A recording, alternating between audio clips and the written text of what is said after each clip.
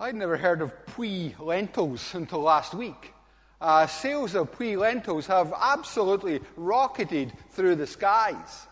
And the reason, of course, is that Prince George in his new prep school one day had for lunch smoked mackerel and the aforesaid Puy lentils. Well, certainly when I was in school in Paisley, when we had smoked mackerel,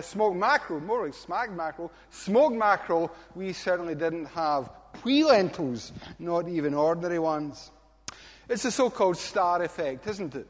How something fairly mundane and even ordinary becomes quite phenomenal in the national consciousness. And of course, it's caused by the fact that some stardust has been sprinkled on it by a royal or some celebrity. Well, here we see in Acts chapter 8 the whole story, and it's a kind of anti-stardust effect, isn't it? Because we see here the gospel begins to expand and indeed explode. The story of the Acts of the Apostles is how the gospel went from Jerusalem right the way to Rome. From a very closed, normalized Jewish world of Jerusalem, fairly conservative people, fairly traditional people, right through into the zany, Gentile, cosmopolitan world of Rome. And here we have in Acts chapter 8 a kind of station on that journey, but it's the kind of anti-stardust effect. Because look at even some of the words in verses 1 to 3. Execution, that's not a big word. Persecution, scattered. And then we have folk who were being ravaged. The church was ravaged, and men and women were dragged off and committed into prison. And so we get the picture there of how the Church of Jesus Christ began. As I said, the kind of anti-stardust effect. It is out of persecution that the church grew. It is out of weakness that the church grew. It is out of people who were largely, in terms of this world's view, largely incompetent and certainly very, very weak. And so the thing is that tonight that we are the heirs of these people. And I wonder, do we recognize the connection between the zeal and enthusiasm of these early believers who literally, as the Bible said, turned the world upside down, and us? Or is it perhaps more the relationship between a kind of lion and a domesticated cat? And really, at the end of the day, a lion is just a big cat. But I wonder how we become domesticated in terms of our faith, and where are we in this evangelistic thrust that we see here in Acts chapter 8?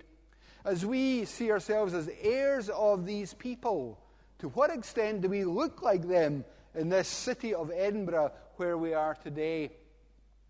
I love going around cemeteries. Maybe it's a kind of the little bit of a Highland ancestry in me, but I get a lot of joy out of walking through cemeteries. It's kind of Scottish thing. We revel in misery.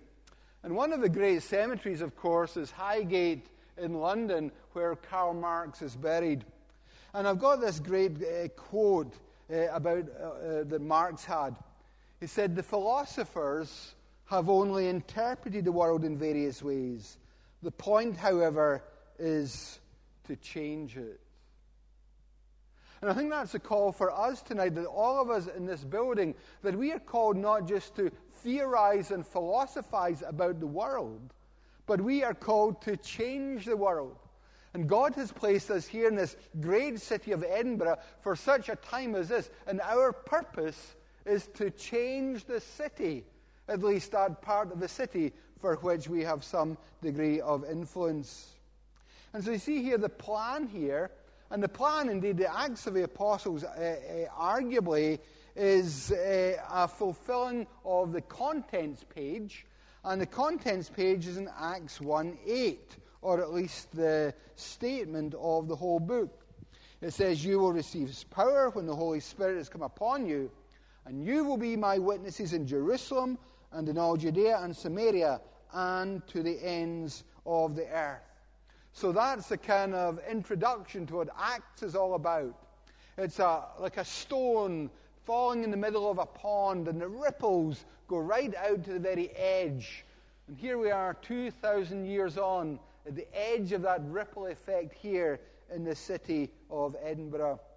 And of course, the gospel is a great thing. And what we see here is the beginning of the urbanization of the church.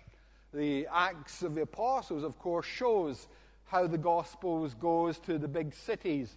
It goes to Jerusalem, and now we have this city of Samaria, the kind of urban-centric world that is developing. Now there's lots of places out there that are important.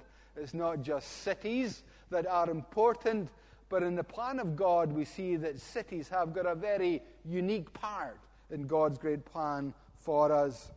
And so the idea tonight is, again by way of introduction, that we have all been called to the city of Edinburgh, not just to think about it, not just to admire it, but in a God-given way we have been called to change it. However, we've got to ask ourselves, to what extent is evangelism passionate? And I've got to ask myself, not just because Derek asked me to speak on mission tonight, not just because I'm the kind of mission director of the denomination, but in practical terms, have we almost become almost practical universalists? In other words, this kind of tacit understanding that at the end of the day, everybody's going to be saved, and there is no evangelistic impulse to go out and tell people of Jesus. And in fact, there is a rather subtle subtext that says that evangelism is actually arrogant. Who are we to tell people what to do? This morning I was going to church and I happened to listen, I think, to the religious program on Radio Scotland. And it was interviewing Mahatma Gandhi's grandson. And he was talking there about the arrogance of us actually asking anyone to worship anyone. But isn't that the heart of our faith?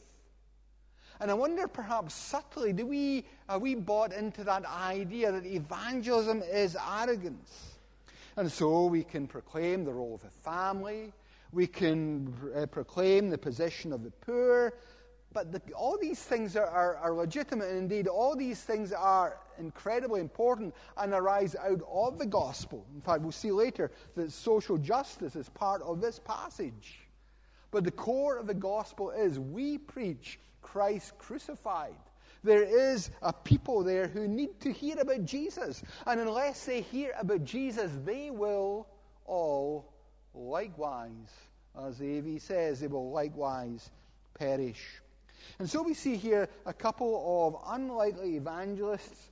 We have this man, Philip, and Stephen. They weren't natural administrators. They were natural evangelists, They were administrators. They were guys who were more at home with, Excel files and working through processes. They were men of the office. And yet we find that God called them to be men of evangelistic zeal and, as we'll see, evangelistic effectiveness. Again, just another little word by way of introduction before we move on. Notice the wider context. Verse 1 is, there arose on that day a great persecution against the church. But we all know that persecution is futile with the church. It's like, remember these dandelions?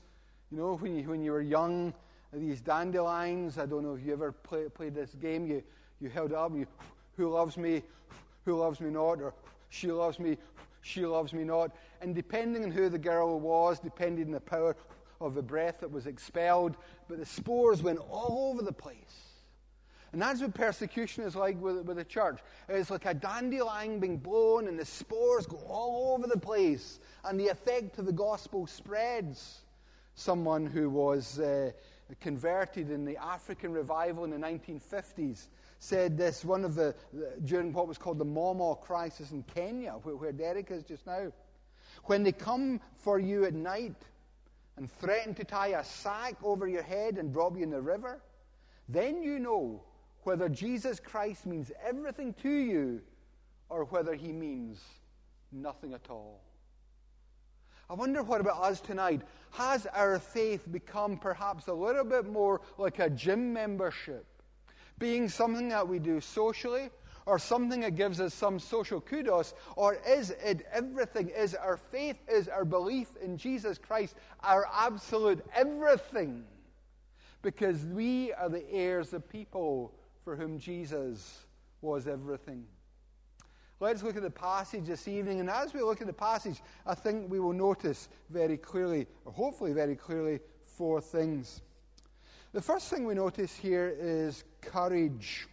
Notice here, verse 5, Philip went down to the city of Samaria and proclaimed to them the Christ. We notice here courage then, because he went down to the city of Samaria. Well, these words give very little away, but let's remember what the background was. There was, shall we say, hatred between the Jews and the Samaritans.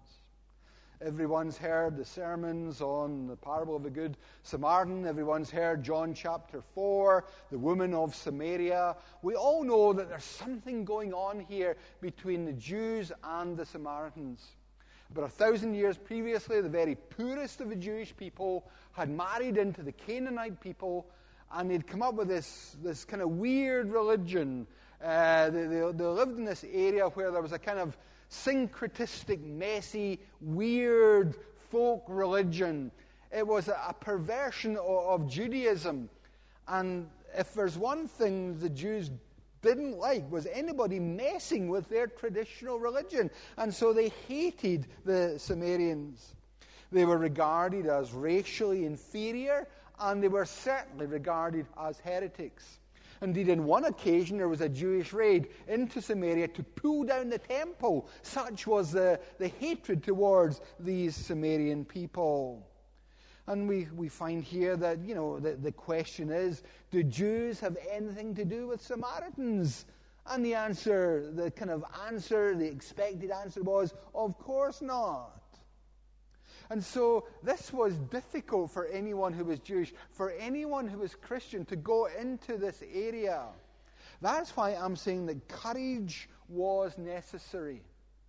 They were people who had to be willing to set aside all racial and cultural prejudice for something that is far bigger.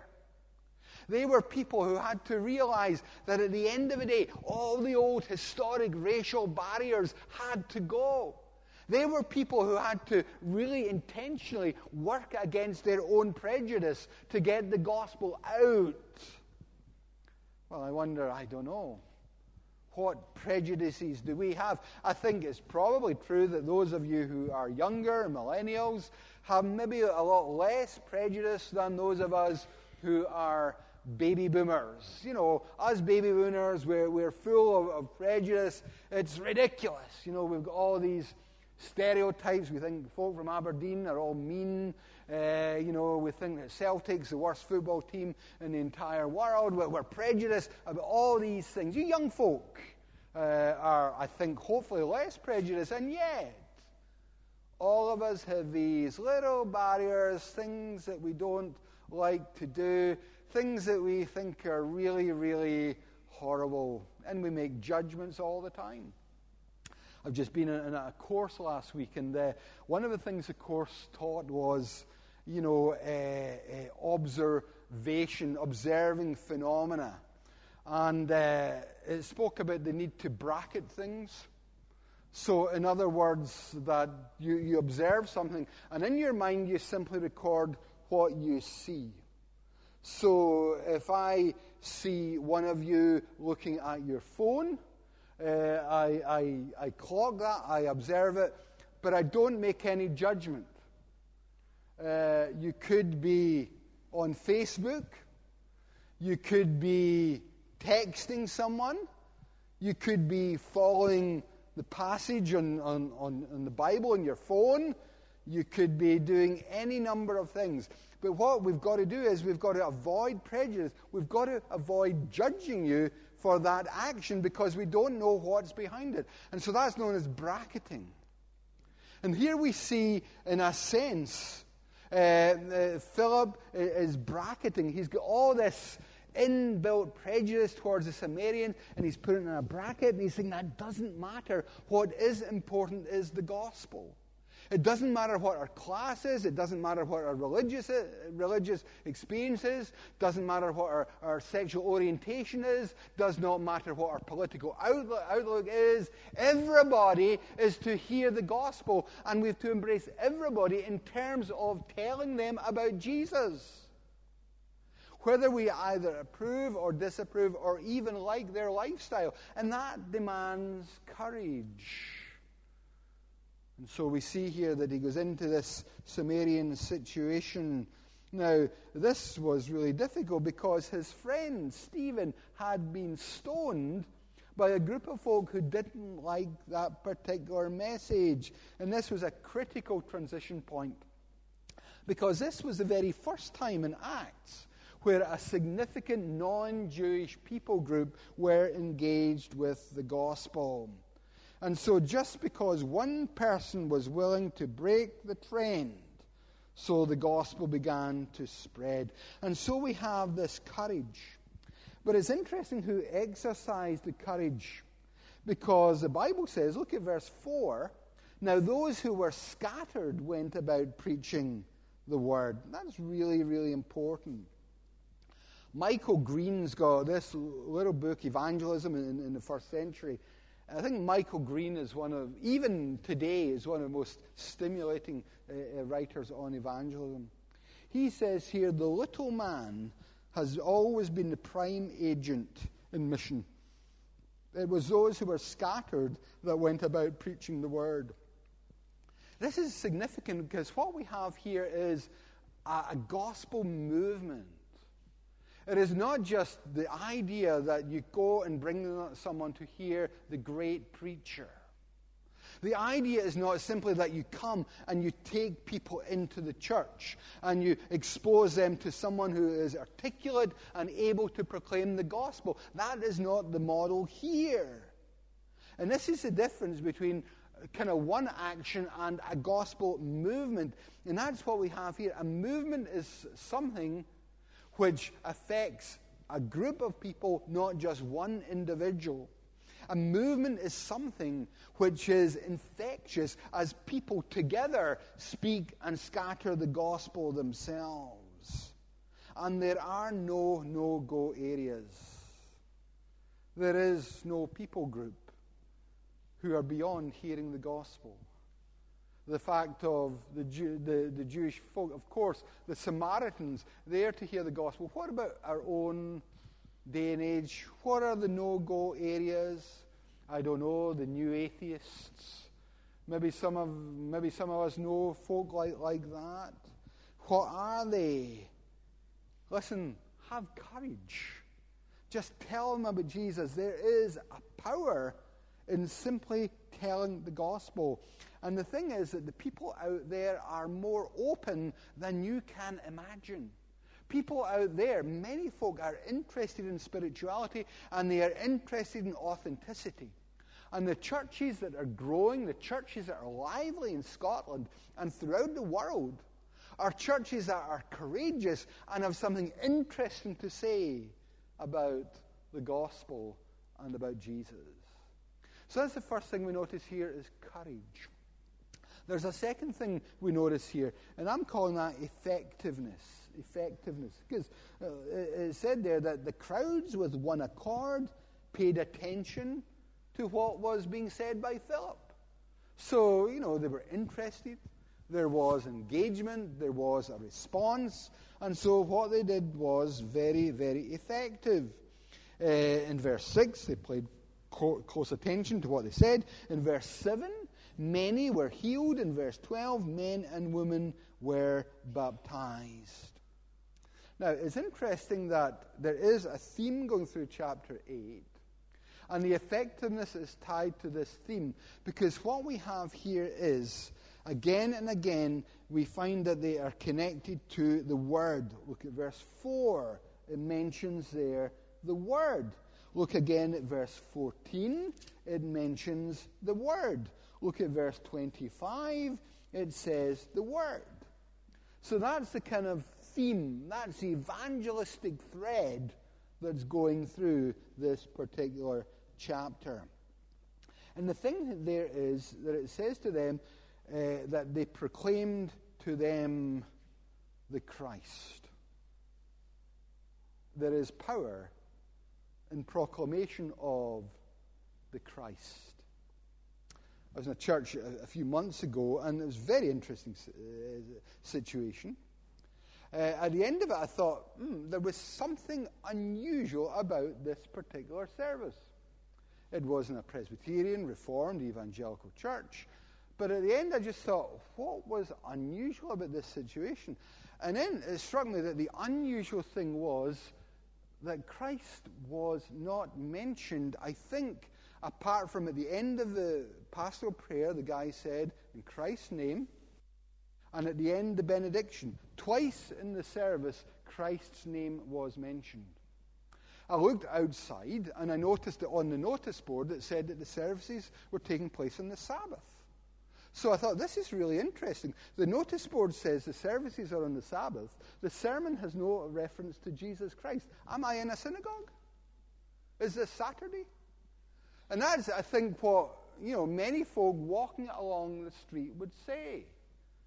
And it seemed to me to be heavy, and it seemed to be very kind of moralistic. Do this, do this, do this. And I was absolutely exhausted at the end of the service.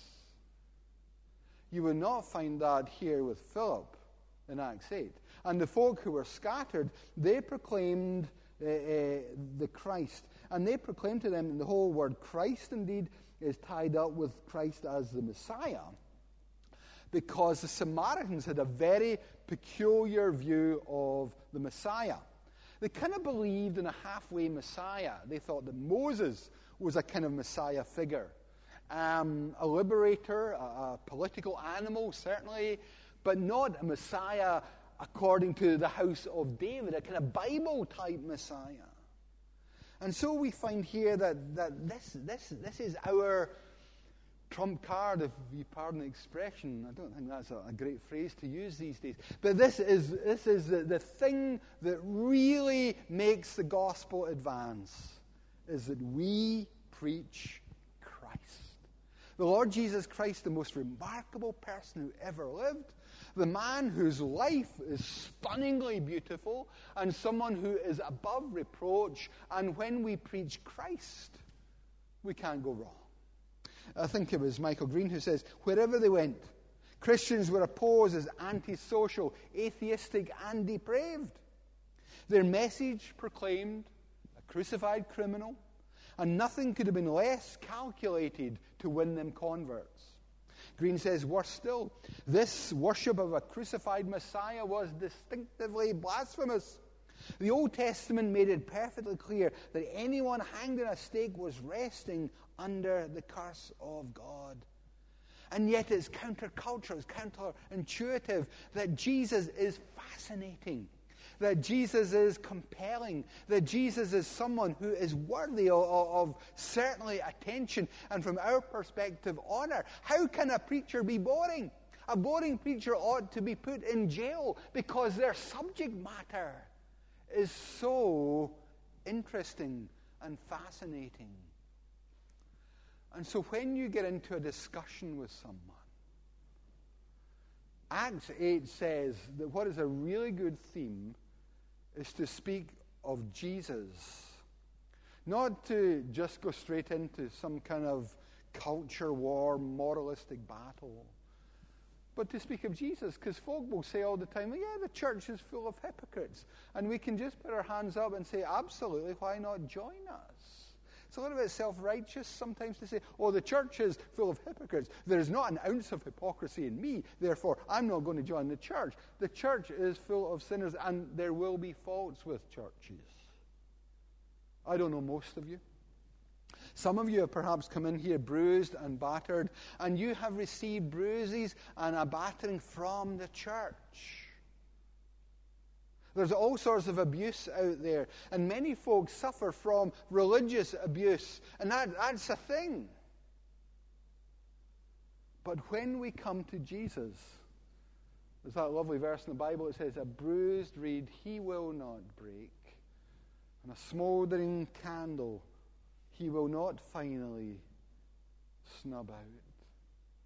He says, "Come to me, all you who are weary and are heavy laden, and I will give you rest. Take my yoke upon you, for my burden is light." The gospel is about Jesus. He is the Messiah.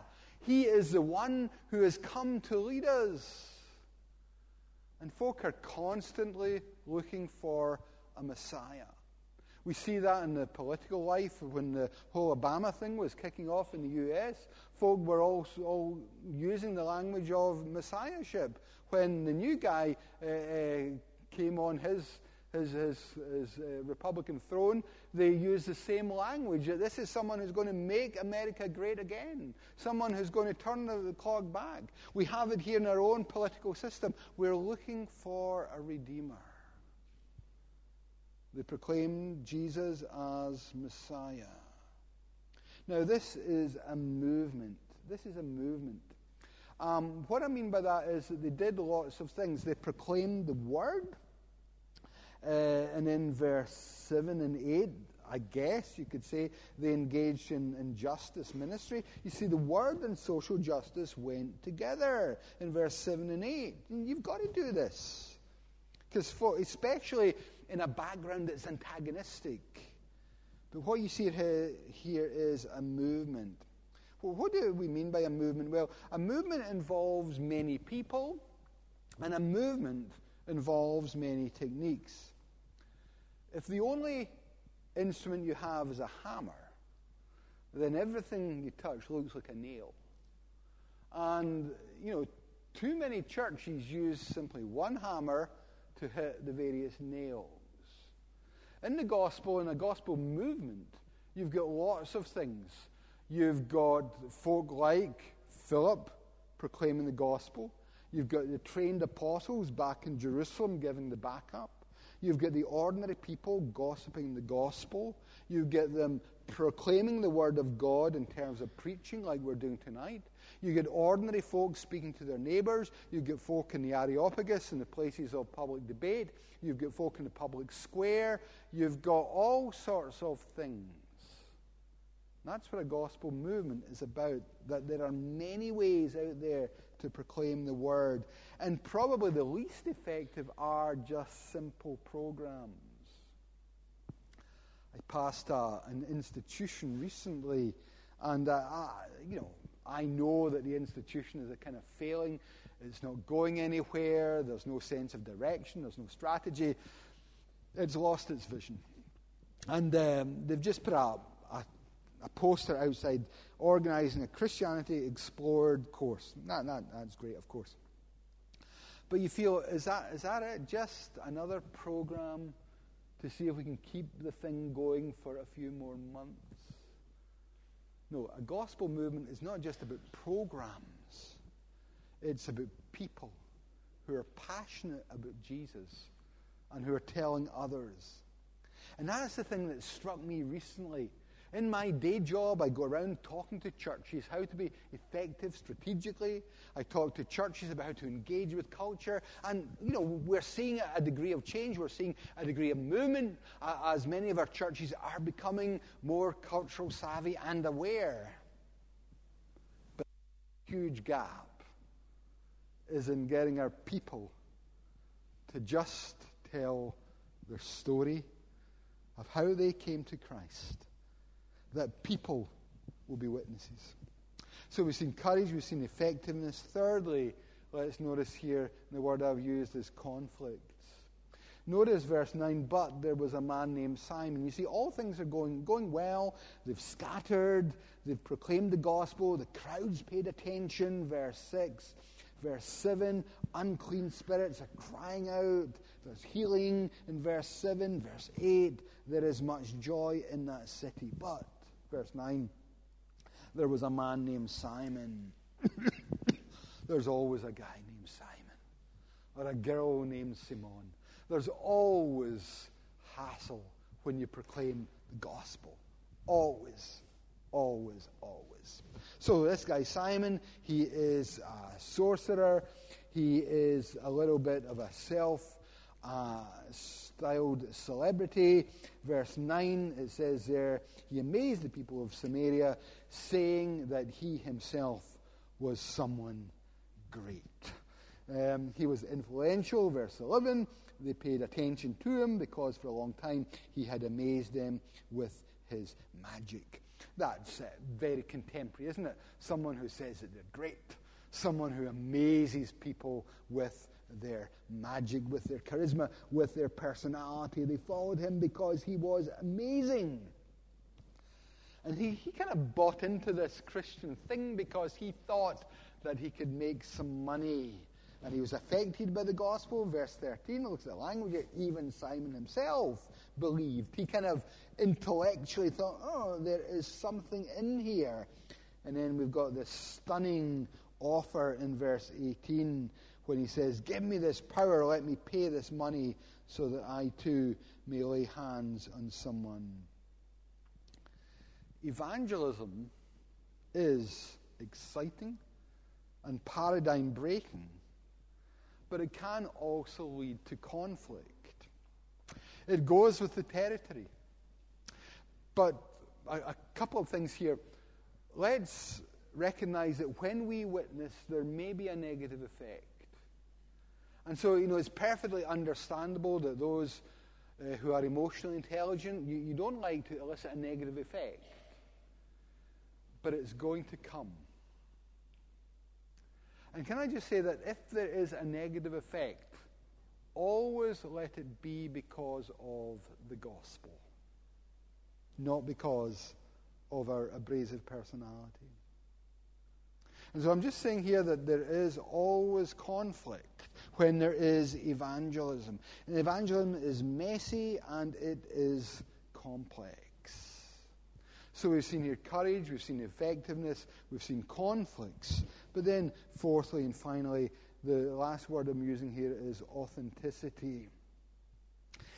And maybe those of you who are theologically astute and maybe not have noticed something in chapter 8 that's quite interesting. Because we believe that when someone becomes a Christian, at that point they're filled with the Spirit. There's not a kind of two-stage process. You become a Christian and then you have a later baptism of the Spirit. That's what the Bible clearly teaches. However, what you have here is something unusual, don't you? Because there is some discussion amongst the people back there in Jerusalem whether the Samaritans had actually received the Spirit. They accepted the Word of God and they were baptized, but did not yet receive the Holy Spirit. And this was unprecedented. I'm not going into the pros and cons of that tonight. We don't have much time left. But what I find quite interesting here is that they went back to Jerusalem, and the Jerusalem guys came up to see what was going on. And they went up, and they saw what was happening in Samaria. Just very briefly, why was this? The church of Jerusalem was very well established, and that's where the apostles were. So it was the real deal. It was like the mother church. So Jerusalem was a bit like St. Columbus. The old wise apostles were on the staff there. So it was kind of like Derek and Corey, the old wise Gandalf figures.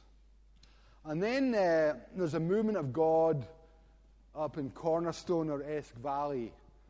And it's been achieved under folk who are a little bit edgy, and stuff happens. And so the guys from Jerusalem go to see what is happening. Now, I think, and at that point, the Holy Spirit comes. Now, there's a lot of things happening here. One, of course, is that the racial divide is so huge. I can't tell you how big a deal this is. That they needed to make sure, or the Holy Spirit was there visibly bringing folk together, because only the Holy Spirit could reconcile Jew and Samaritan. So they went down, number one, to see that it was a real deal. They went down to ensure that it was a real deal to help them. But here we see that the established church of Jerusalem contributes and affirms the new church plant at Samaria, because they needed to make sure it had apostolic authority. I'm just going to make one point here. Something's got to be real if it's church. And so they've got to establish authenticity. That was the connection to the apostles. This is what we call apostolic succession. Not that you just lay hands on someone in a kind of magical way, but the church that we have today is recognizably a Christian church. Church can be a little bit like Chinese whispers. You know, you say one sentence and you go around the room, and by the end of the room, you've got a completely different sentence. That's why it is so important that church has to conform to the franchise agreement made up by the apostolic doctrine that we find in the New Testament. So there's a degree of quality control here. That's why there is authenticity. The line of apostolic succession is not priestly but doctrinal. Time's gone. You've been very, very patient. Let's conclude. So we are being called, all of us are being called in this Acts 8 way to scatter abroad and to spread the gospel. In my wanderings through Highgate Cemetery, I noticed another grave, and it was the grave of the scientist Michael Faraday. And he said this: speculations, I have none. I am resting on certainties. I know whom I have believed, and am persuaded that he is able to keep that which I have committed unto him against that day. Buried very close to one another, the revolutionary Marx and the scientist Faraday, who is resting on certainties. There are many things that we are uncertain of, many things that we are not sure of. But one thing that we are sure of is that Jesus Christ is today, as he has always been, the power of God unto salvation, and that he is life-changing, paradigm-breaking, sin-forgiving. And this is what our world, this is what our cities need more than anything. And the wonderful thing is that we have been given this privilege. We're not one of the big people who commands audiences of thousands in a convention. We are one of the little people that spread a big message. May we all see blessing in this spreading by the little people of a big message. Let's pray. Father, we thank you for who you are. We bless you for the power of the gospel. May we engage in mission and evangelism in the power of the Spirit. And may there be signs following. Help us to give you all the glory and to enjoy you always. Amen.